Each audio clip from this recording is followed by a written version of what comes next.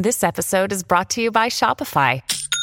Forget the frustration of picking commerce platforms when you switch your business to Shopify, the global commerce platform that supercharges your selling wherever you sell. With Shopify, you'll harness the same intuitive features, trusted apps, and powerful analytics used by the world's leading brands. Sign up today for your $1 per month trial period at shopify.com/tech, all lowercase. That's shopify.com/tech.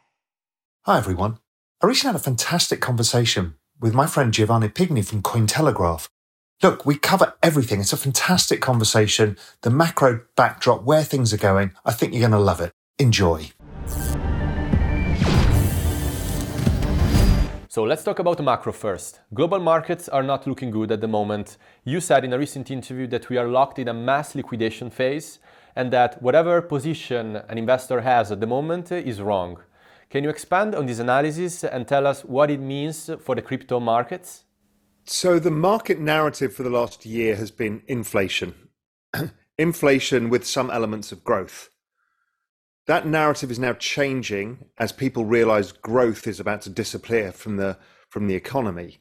And we've started to see the weakening in things like the ISM survey and many forward-looking indicators. I've just done a huge piece on Real Vision about this, about the forward growth is slowing dramatically. So we get this market, this position for inflation and an okay economy. Suddenly, you take economic growth and all positions start looking troublesome. So whether you're long commodities or you're long equities or you're long technology, everything gets blown up at the same time because the markets really struggle when you change the regime within the markets itself. I think the regime is shifting eventually to inflation disappearing and growth going down. So a more deflationary environment. So what that means is the financial markets already have tightened instead of the Fed. The rate of change of 2-year interest rates has been the fastest on record, and that tends to lead to a slowdown in the economy as those rate rises kick in. So therefore, the Fed are unlikely to raise rates as far and as fast as people expect. My guess is they probably stop raising rates sometime in the summer, and that'll be it. So, and because the economy is going to be slowing down and inflation is going to be slowing down. That is exactly the environment that crypto likes. Crypto likes a slower growth, the Fed looking to on hold or maybe on ease. That's exactly what happened in 2018 at the crypto low. And we've got a very similar setup now. So we should, going forward, see a situation where as the Fed narrative changes and the markets start picking it up, we'll see bonds rally, crypto rally, maybe some of the technology stocks rally. So that's the phase I'm looking for from maybe the summer, but we've got to get from here to the summer first. And that's when this issue of positions being liquidated can go on. We're seeing the dollar go up a lot very fast. That unstabilizes markets as well. The equity markets can't find a footing. They've probably got another, if we follow 2018, they've probably got another 10% lower to come. That last phase, what I think it is going to be a last phase, tends to bring all assets with it. You know, gold is getting hit today. Cryptos can't, find traction. Basically, you're saying that until the Fed is not going to decrease interest rates, we cannot expect the Bitcoin market to recover and to continue on a upward direction. Exactly right. I think we need to see the fear of inflation dying somewhat. And, the bond market will probably give us our signal. Once the yields start rolling over and not going up every day, they're still going up every day. But once that changes, the narrative changes in markets, then I think the narrative will change for crypto as well. If you had to point at one or more specific triggers that will spark the next crypto rally, what would those triggers be? So I think the macro needs to shift. So we can use bond yields, probably our indicator, or maybe oil, if oil breaks down. Until that changes, crypto's not going to have a chance to really sustain a rally. Then we start coming into, okay, there's a bunch of people who are trying to get the Bitcoin ETF approval coming through again in May. maybe one of those gets it. I don't think that's not enough to spark the market, because you can buy Bitcoin if you want, and it's just not been going up. So, but that just helps at the margin. Then I think the ETH merge, when that comes late summer, I think that's going to help too, because that creates a different dynamic and creates very interesting yield strategies for institutions. So I think those things together are pretty meaningful. Still, they cannot play by themselves. There is also need to be this macro background to work in their favor to spark that rally that we're talking about. Exactly right. Because if you think about it, one of the reasons crypto's not gone up is the fact that, and the networks are relatively slow, they've not grown in a while. It's because retail investors' income has not gone up as much as prices. So they've lost discretionary income.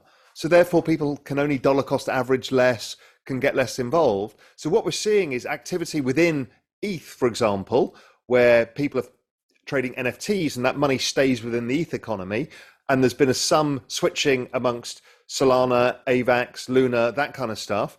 But the space isn't growing because of this issue with wages and inflation. So that dynamic needs to shift somewhat.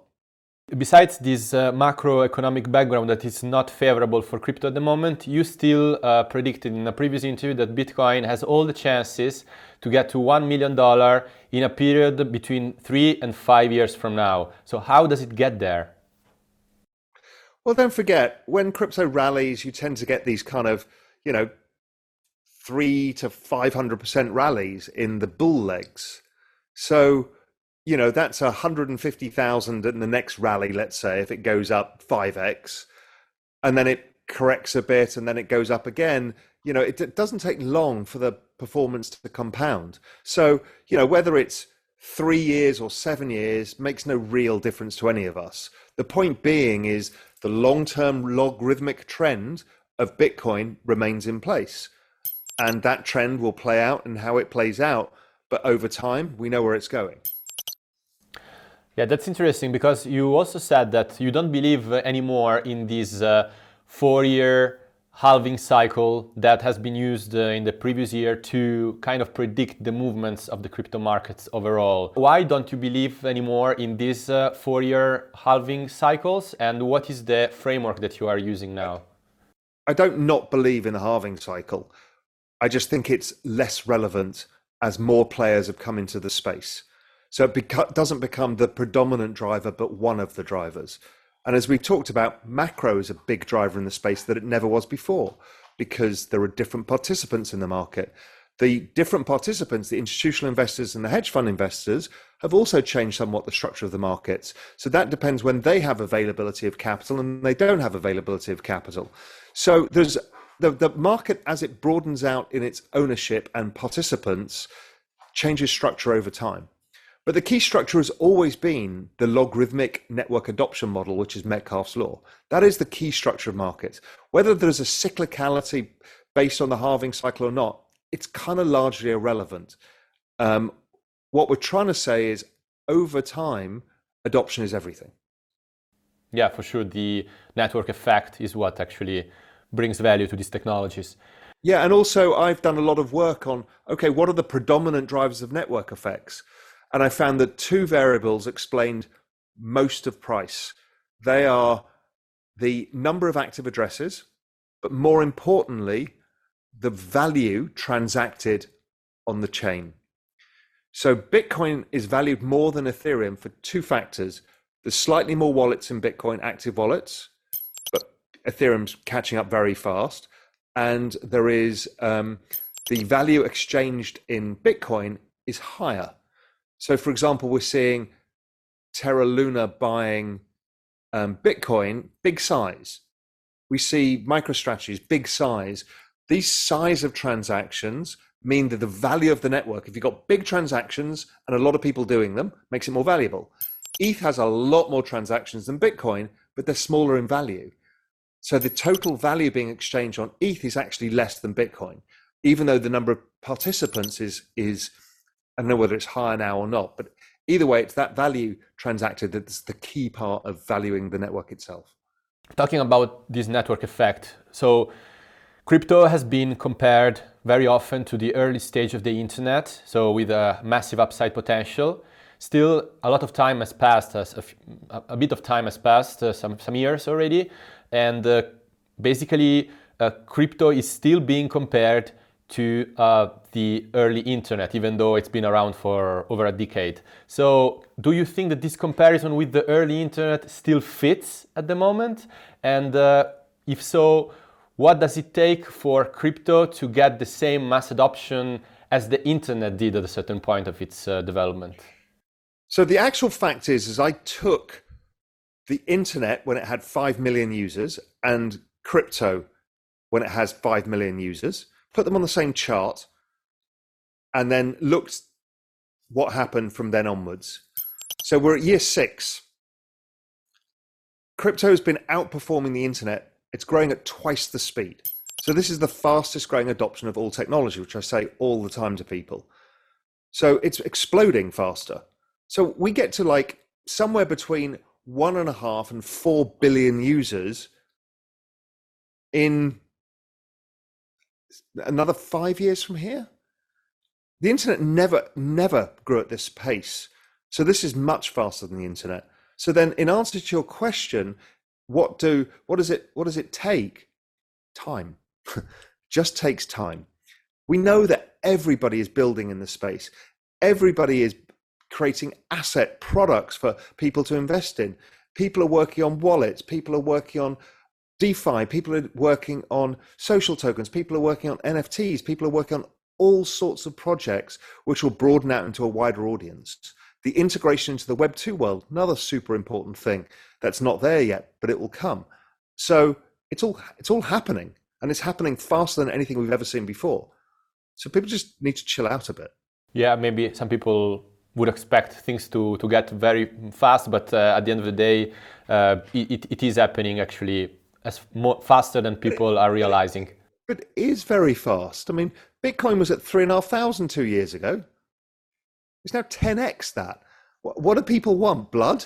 I mean, it's like, it goes sideways for a while. That's all okay. It's gone up 10x. ETH's gone up 20x. That kind of stuff. It's crazy how fast it's gone up. It's like, well, it's not going up today, therefore everything's screwed and this is the worst thing ever. People just have to be patient, understand time horizon. Okay, and so you mentioned that people are building in the space, and basically it's just a matter of time. But if you had to point at one specific use case that you think will be like the breakthrough to mass adoption, it will be payments, it will be something else. What is the aspect of the crypto industry that you think will be the one that will break through into the mainstream first? So I think 3 things. One is the use of central bank digital currencies, whether they're private sector currencies or not. I think that becomes pretty big. I think DeFi itself for the financial system is pretty large. And I think that the combination of, tokenizing culture via NFTs and social tokens is the big consumer unlock. That's the big thing that people are going to get involved in that they don't realize. Much like, people didn't realize where YouTube was going until it went there. This is the scale of what is about to happen when we participate in the cultural economies around us, whether that's sports teams, music, fashion, film, TV, books, all of those big cultural things. We're seeing art go this way. That's the start. And so now let's talk about your portfolio, your crypto portfolio. So last year, in November, I think, you revealed that your position into Ethereum overcame the one in Bitcoin, and that 85% of your portfolio was then in Ethereum. So can you tell us, has something changed since then? And do you still think that Ethereum has a higher upside potential than Bitcoin? Yeah, I think ETH still has a higher expected future value than Bitcoin for me at this stage. I haven't changed my portfolio at all. I bought some NFTs. That's the only change I've made to my entire portfolio. I dollar cost average in. I don't have much Bitcoin anymore for no real reason except I think that Ethereum outperforms. I've got a basket of NFTs within it, and I just sit and wait. So if you had to sum up, it's 85% Ethereum and then 15% other stuff. Exactly. I've got some DeFi, I've got some social token stuff. I've got some layer ones. Just a broad balance of exposure, and some metaverse as well. Any layer ones that you feel very passionate about that you have in your portfolio? I think that Solana's going to do well. I think we had a quiet period of Solana. There seems to be a lot of activity. I'm not overweighting it particularly, so I'm observing it, because nothing really matters until crypto starts going up again. But I'm kind of got my eye on Solana right now. Could that change? Possibly. I mean, again, I'm not really making big strategic bets. It's not the time right now because the market's going sideways. Okay. And I remember that in our last interview, that was actually at the late 2020, you said that Ethereum was not so attractive to you at the moment because institutional money was not going into Ethereum, was going into Bitcoin. So then a year later or so, you kind of changed quite dramatically that position. So can you tell us what pushed you to take this very big position into Ethereum and basically scaling back on Bitcoin? Yeah, I understood that Metcalfe's law was the valuation model. Once you understood that, it was clear that Ethereum was growing faster as a net worth than Bitcoin. So that made my decision. It was very clear to me. Then I also noticed that the institutions had started becoming much more interested in Ethereum because of its broader base use case, that it wasn't just the money, it was the internet of value, and that was resonating. Web3 was resonating, and also DeFi was built essentially on Ethereum. And then the move to proof of stake is going to create a secure yielding instrument, which is very attractive to institutions in a world starved of yield. So there's a number of reasons why I really like Ethereum over Bitcoin at this junction in time. That may change in 3 years' time. It's unlikely to change for a while, however. And so if you are so bullish on Ethereum, I believe that you don't believe in the theory of an Ethereum killer replacing Ethereum anytime soon. I think that Ethereum will lose market dominance over time, just as Bitcoin has.